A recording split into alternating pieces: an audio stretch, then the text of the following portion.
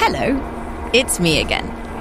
Now, if you don't like bus-themed love stories, you might want to call it quits and find another episode to listen to at this point. But something tells me you're probably going to want to keep listening. Because it isn't just any bus-themed love story we have for you in part 2 of this bonus finale episode of London Love Stories. Oh no. Remember Alison Elliott's remarkable chance encounter on the number 17? I just thought I should get off and see if I can find him. Well, let's just say we might have just found the most romantic bus route in London. They pump it full of pheromones or something. I mean, I definitely saw him and was drawn to him like a butterfly. Get to every bus stop in London, just like the volume of bus stops. If it's not happening for you first 10, 12 bus stops in a night, just keep going. From The Standard, this is London Love Stories with Katie Strick. Meet Rory. I'm Rory, I'm 33, I work in travel and I'm currently living in Malaga. But back to London for a second, for the start of Rory's love story. It's May 2015, 18 months after Alison Elliott's Flower Market-themed Meet Cute on the back of the number 17, and just days after David Cameron has just returned to office for a second term as Prime Minister. I've just been to see Her Majesty the Queen, and I will now form a majority Conservative government. And Rory, a 25-year-old living in a flat share in Finsbury Park, is trying to make it as a comedian. I think I've been single for like 3-4 years, sort of doing like semi-professional stand-up comedy, spending my nights talking to strangers about my life, trying to make them laugh. It wasn't very fulfilling. There was not much romance. And I couldn't even download dating apps because I didn't have a smartphone until 2018, actually. So I did use Tinder once, but I had to download it on my mum's iPad because I was living with my parents as well at the time. And so I download it at night, try to get a date on Tinder and then delete it in the morning so my mum wouldn't see it, and replace it with like Angry Birds to justify, we've always been spending a lot of time on the iPad, like the battery's gone down. Safe to say it's probably a little less socially acceptable to tell the parents you'd met in a dating app at this particular point. Although still a pretty bold move not to have any kind of smartphone. I was always amazed how much my friends were spending on phones and also Ubers, like because you can't order an Uber without a smartphone at that time. So I would always have to get public transport home or like print maps out. I was a bit of a Luddite, like anti-screens. Anyway, Rory is desperately trying to craft a career in comedy for himself. He'd been part of a sketch group for a few years previously, but the others had given up on the dream and moved on to other careers. Determined not to follow their lead, he goes solo, channeling his energy into stand-up shows about fussy eating and not having a proper job like his friends. Whenever I'm doing new material, I like to imagine that comedy is a bit like tennis, okay? Because when tennis players make a mistake, it's not awkward like it is with a comedian. They just wear their heart on their sleeve and just berate themselves, right? So if a joke falls flat, I am just going to like hit myself in the face. And just like shout at myself in a foreign language. Oh, yeah, the boy. It's a Friday night in May, and Rory has just been performing this very routine and finds himself stranded in King's Cross. He's just been for some drinks with his fellow comedians after a gig at the Garrison pub and ends up missing his last tube home. He's not exactly having the best night of his life. I was feeling a bit down because someone in the bar had told me that like some other comedian had just had a sitcom commission that was like the same idea that I had had. So I was wandering the streets of King's Cross. It wasn't raining, although I wish it was raining because I was like, oh my God, I'm never going to make it. This guy stole my idea. And that's why I kind of got a bit lost around the back of like Caledonian Road area, I want to say. I'm probably more familiar with it now than I was then. I was like, this doesn't make any sense. King's Cross is right here. Where the hell am I? And Finsbury Park is so close to King's Cross, it's got to be just one bus. But I wasn't seeing how to get home. I had no smartphone at the time. And what I used to do without a smartphone is print out a little Google Maps before I went anywhere. Like a little, ordnance survey guy. And I hadn't done that. So that's Rory. Feeling a bit blue, wandering the streets of King's Cross, searching for a way home without a smartphone. we're going to leave him for a moment because, as you've probably guessed by now, there's another number 17 passenger we'd like you to meet at this point in the story. Meet Charlotte. I'm Charlotte. I'm 33 and I'm a French and Spanish teacher. I was kind of newly single, really, at maybe a month or so. Yeah, and it hadn't ended very well. So yeah, I was just finishing up my PGCE year, which is the teacher training year. So I'd just been at a really difficult school where kind of, it was not fun. There was just, the PGCE is really tough. There's a lot of admin to do. There's a lot of paperwork, as well as, creating all your materials from scratch. My mentor wasn't very supportive, so I was alone in the classroom quite a lot. I was thrown chairs at and called and insulted, and, it was just a difficult year. Charlotte is living with one of her sisters in Stratford at this particular time. It's a Friday night in May towards the end of term, so she and a colleague go out for drinks to celebrate the end of a difficult few weeks. I had fallen asleep on the tube because of my difficult year. I got drunk at the end of my training year. Classic me. I tend to fall asleep on the tube very often. So I was on the Northern Line coming up from Tooting. And so I would usually change at Bank to go home to my sisters who lives in Stratford. But I fell asleep and I ended up at Euston. And I got off at Euston. I thought, oh God. It was the last tube as well, so I couldn't get back down to Bank. So I thought, okay, well, I'll go to my parents, who luckily live not too far from King's Cross. So I started walking towards King's Cross. It was feeling annoyed that I'd fallen asleep and thinking, oh God, I hope I've got my keys to my parents' place. And wandered towards the bus stop. And then I sat down and I was obviously a bit drunk still. But I noticed somebody at the bus stop looking at the map. No prizes for guessing who this man might be.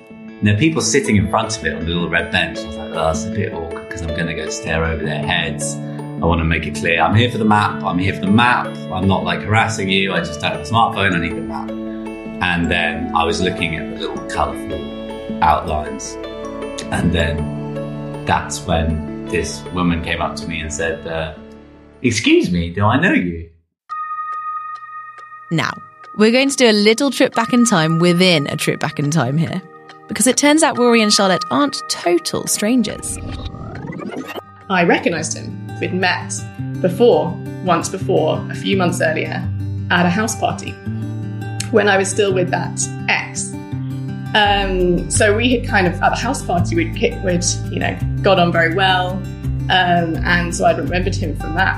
I was sort of like, oh yeah, this is the cute girl from the party that I met 3 months ago that I had sort of had a thing for, but she had a boyfriend at the time, and it just clicked immediately. So I said, yeah, I think so. At that party, you were with that guy. And then she said, oh yeah, him, that guy, he's not around anymore. And I was like, oh, here we go.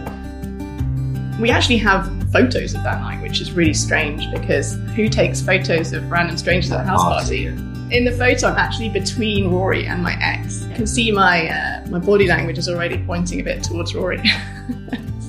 Clearly, something in Charlotte just knew all those months before.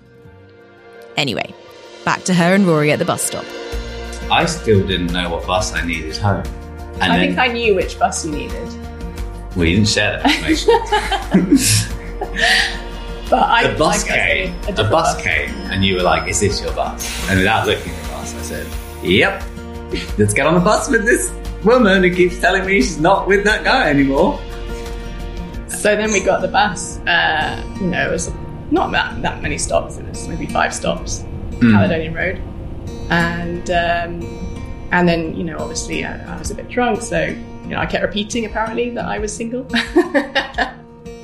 Always good to clarify these things, I guess. And you reminded me of stuff I'd said at the party, which was like, oh yeah, you said you were a comedian, you were writing a book. I was like, oh my God, I must have been trying to impress you. And then we got off at my stop. We got off at your stop. I think I offered to walk you home.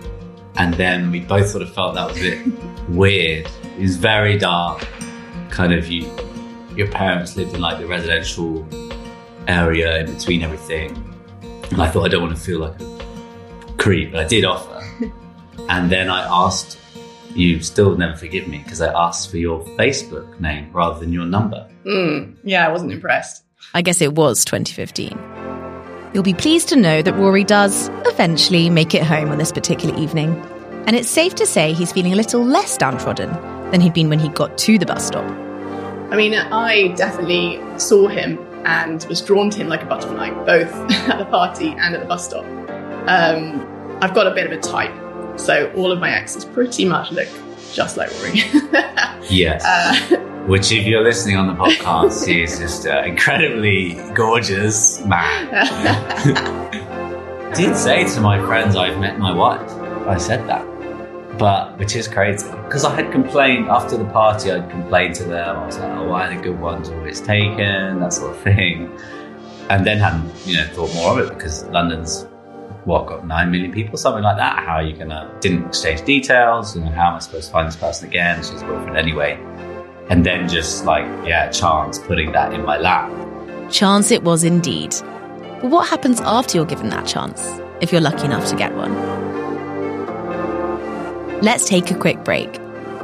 In part 2, more bumps in the road, some creative grand gestures, and how the ending of Rory and Charlotte's love story might have just been the beginning of another.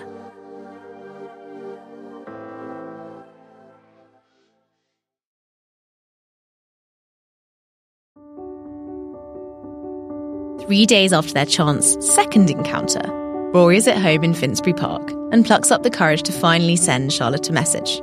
On Facebook, naturally. So on the Facebook messages, Charlotte was asking when I was next performing comedy.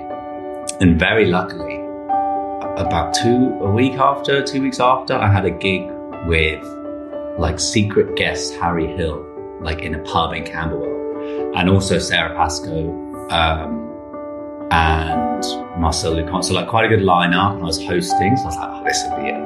Who could dream of a better first date? This is amazing. Finally using the performing for good use. And so I invited Charlotte along. I got her did I make you pay for the tickets? No, those were definitely not paid for. Okay, good. I wasn't have to worry. And I brought my sister. And so you brought your sister and her friend, who were in a comedy watching club? Harry Hill, Sarah Pascoe, and your crush's sister, who just so happens to be a comedy connoisseur. Not exactly a relaxing first date audience for Rory there. But he steps up to the challenge. You you heckled one of the comedians, which is a little embarrassing. Yeah, that was weird. I think because he was doing a kind of French personality, I heckled him in French, just because I wanted to show Rory that I spoke French. Message received, loud and clear. Safe to say they're both showing off a little bit. Anyway, the showing off works, on both sides, and Rory and Charlotte quickly find themselves on that early days dating train. Bus. Heading dangerously towards officialdom. As with our last bus-related love story, though, there are some minor bumps in the road again. We were official sort of just before Edinburgh, which is in August. So, because I was going away for a month to perform. And Charlotte came to visit, actually, which I think, who was I living with? It was quite difficult because, to save money, I was sharing a bed with other comedians. And then if you had a significant other coming to stay, you'd have to rearrange. It's oh, you're going on the floor, mate, for 3 nights. And Charlotte's coming. And yeah, I mean, that was difficult because it's very stressful. Edinburgh, and I'm in this weird space. And so I don't think we had a great time. We argued a lot. No, we had the official conversation. Just before? Yeah, before, at my parents' house. I remember because I actually suggested in the morning, what do you think? Should we be boyfriend and girlfriend, be exclusive? And at that point, you were not sure. I said something weird about, I don't like labels. We were already exclusive in my mind. Again, the thing about not having, I'm not the kind who was dating a lot or didn't have the app. So in my mind, they didn't need to have a conversation about being exclusive. So I was like, well, why do we need anything more than that right now? It's been 2 months. But I changed my mind within 12 hours. Yeah, I remember I was obviously annoyed and got up and kind of was being a bit cold. And I remember pretty much, within half an hour, you coming up behind me and giving me a hug and saying, yes, of course. I mean, I guess you were still labouring under the illusion that comedy is like the new rock and roll, and I was off sleeping with groupies and, you know, in my glamorous venue, which is the back room of a Scottish pub. So I think you're a bit worried about that, fair enough, because we were away for a while. Yeah, but also, you know, when you're in comedian mode, then you can be quite annoying. And there's a lot of comedians are quite self-involved and, you know, only really thinking about them and their show. And, you know, I had come all the way up to Edinburgh to say hi and to be with you. And, you know, there was quite a lot of, selfish behaviour maybe. Groupies and awkward bed sharing aside, Rory and Charlotte make it through Edinburgh that year. And the next year. And the next year, as a matter of fact. Sometimes, on reflection, it's not always such a bad thing to be forced into those difficult conversations at the start. They iron out those early bumps in the road, and Rory moves in with Charlotte and her sister, yes, the comedy guru, a few years later, in 2017, before eventually getting their own place together. It's not until after Charlotte's 30th birthday that they hit their next bump, as it were. You might recognise much of the next part yourself, if you've ever found yourself in a relationship, in your 30s, trying to figure out what you want going forward. I didn't like that feeling of insecurity and just always wondering, oh my God, he's taking me to a restaurant, does that mean he's going to propose? And, you know, it's not nice. So I would always say to Rory, you know, no worries if not, but in the next 6 months, what are you thinking? Do you think you're going to propose or not? Rory says no the first time Charlotte asks. And the second. And the third. She's 32 by this point and has given him some ground rules for when it does happen. Nothing in public, and nothing that makes it a show for Rory. She's seen enough of that on the stage. Then I had the idea of putting a fake bus stop inside the little stanchion that shows where the bus stops are, which I'd seen people do this for various art projects or whatever, or brandalism they call it, and I knew you could get inside the bus stop and put a timetable, and it says, instead of buses towards Archway, it says buses towards the future. And then instead of the stop names, it says like Charlotte is one stop. We met at this bus stop 7 years ago. Will you? And the last stop is marry me. So, Rory finally has a plan for his big, non-show of a proposal. Now all he needs to do is get Charlotte to that bus stop by King's Cross, and somehow, without her catching on. I put it inside the bus stop 2 nights before the proposal, and then on the afternoon I cycled there to check it was still there, like no one had noticed it. And then I planned to arrange us to go out at a sort of club night in King's Cross with our friends, as a way to be there late at night. Charlotte was already suspicious of that because we were in our 30s and who goes clubbing anymore. And so I was like, I've got to throw her off the scent. I wanted to be a surprise. All our friends dropped out of the night in the end because we're in our 30s and who goes clubbing anymore. But there was one friend left, Hannah, who wanted to come. I was like, well, it's a proposal. Me and Charlotte are going to go, but one other friend could go. I was like, but this is perfect. She'll never suspect that I proposed on the night, but we have just a third wheel with us. Charlotte doesn't suspect anything, much to Rory's delight. They begin their big night out on what happens to be the 7-year anniversary of their bus stop meet cute, with poor, unsuspecting Hannah tagging along, and head to McDonald's afterwards. The starting place of all great love stories, obviously. There was a man at the bus stop, a drunk man, literally reading where it says, Charlotte, will you marry me? And I was like, oh my God, he was with his mate, and I thought he was going to be like, hey, look at this. So I was like, okay, let's go. Because I'd a couple of times I'd gone to the bus stop in the previous months at that time, and I'd seen it's a very, very busy bus stop. But when one bus comes, it clears everyone out. So I had a smartphone at this point. It's 2022. I got my phone out. I was like, the bus is coming in 10 minutes, and it's going to take this drunk man home. So let's just get food. And I said, let's get a McDonald's. Because I thought, also, who would suspect that I proposed like after a McDonald's? We left McDonald's, the bus had cleared everyone out, we ran across the road, we nearly got run over because I was so keen to get to the bus stop while no one was there, because rule number 1 is it can't be in public. And I started an artificial argument about, did we get number 17? Did we get the 259? And you were like, oh, I think it was 17. I was like, oh, well, let's check the timetable. And I think you went to the original one where we first met. I was like, not that timetable. No one checks that one. Come on, check the real one. I approached it and I just saw my name. And I thought, what? And even before I read the rest of it, I felt him kind of moving backwards behind me, and I just whipped around and he was on one knee with the ring out. And then I turned back and I saw the rest of it, which was, Charlotte, will you marry me? And I think I forgot to say yes. Yeah. I was so shocked and taken aback. Charlotte does eventually remember to say yes, once the shock has subsided. And obviously the wedding a year later has plenty of nods to the bus stop that brought her and Rory together. TfL signs around the venue, printouts of the best Twitter reactions to their personalised timetable that ended up storming the internet after a passerby posted it on Twitter. And a little reading you probably don't get at many weddings, about leaning into these sliding doors moments, not just waiting for them to come to you.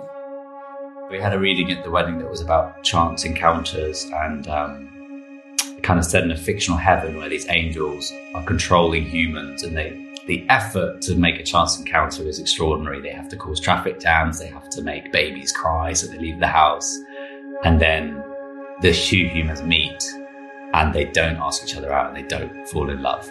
And we had that reading to show that we did the extra effort to have the courage to go on the dates. But it was a bit of a damp squib because it's obviously not a happy ending to a reading. So my Uncle Kim was like, I thought it was supposed to be a happy ending wedding. Like, what? I don't get it. So sorry to Kim. Don't worry, Rory. I can definitely think of two people who will get it. In fact, their story is strangely similar to yours, come to think of it. Charlotte might not have chased Rory down the street with a big suitcase, like Alice did for Elliot in part 1 of this episode. And yes, she might have had the advantage of a bit of Dutch courage the day she did approach Rory at a bus stop. But she still stepped outside of her bubble for Rory for a second, opened herself up to rejection by him, made a deliberate decision to make it very clear she was no longer with said man from the house party a few months previously. As did Rory, actually, when he chose to jump on the number 17 with Charlotte without knowing where it was going to take him. It's a nice metaphor for life, really, jumping on a bus without knowing where it'll take you. So what made Rory do it, exactly, when he could have just gone home and downloaded Tinder on his mum's iPad? Well, that impetus to make his own luck could have something to do with his parents' own love story. Maybe why I was so excited about meeting Charlotte at the bus stop, because my dad proposed to my mum on the top deck of a bus. But obviously this always sounds really grand, but then whenever I cry and say, well, what you proposed, it was a different time and it wasn't very...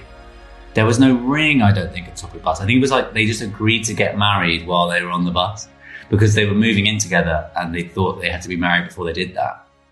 And so that's when they agreed. But yeah, so I think it runs in the family. Low-key proposal as it was for his parents, it certainly makes a happy coincidence. So what's the learning here exactly? Delete Uber and always take the bus? Get to every bus stop in London, just like the volume of bus stops. If it's not happening for you first 10, 12 bus stops in a night, just keep going. More bus stops. Look at the map, look at the other timetable. Just, it'll happen for you. It'll happen for you. You just have to get to the bus stops. Okay, Rory might be teasing here. In fact, for the avoidance of any doubt, please do not go stalking random people at bus stops quoting this podcast at them, or we might not make it a series 2. However, whichever way you look at it, you've got to admit there must be something pretty special about the number 17, right? They pump it full of pheromones or something. I didn't want to dog TfL in. They've been nice to me, but they are doing some weird experimenting on the number 17 bus. In all seriousness, though, perhaps TfL are onto something here. Because in what I'm delighted to announce is perhaps the most perfect full circle ending we could have hoped for here to cap off our grand season finale of Series 1. Here's what Rory and Charlotte spied on the number 17 on the way home from that now iconic bus stop proposal. there was another couple on the bus chatting. Like, a woman got on the bus, and the guy at the front, they were like young guys, he struck up the courage to start basically flirting with her, and I was like, oh, here we go. Next love. Here we go indeed. Young couple, if you're listening, please get in touch. This bus terminates here. Please take your belongings with you. And that's it for our very special 2-part finale episode of London Love Stories, or for Series 1 at least. Make sure you're following London Love Stories with Katie Strick wherever you get your podcasts for updates on Series 2, and just maybe a little Valentine's Day special along the way, if we're feeling really generous. See you soon.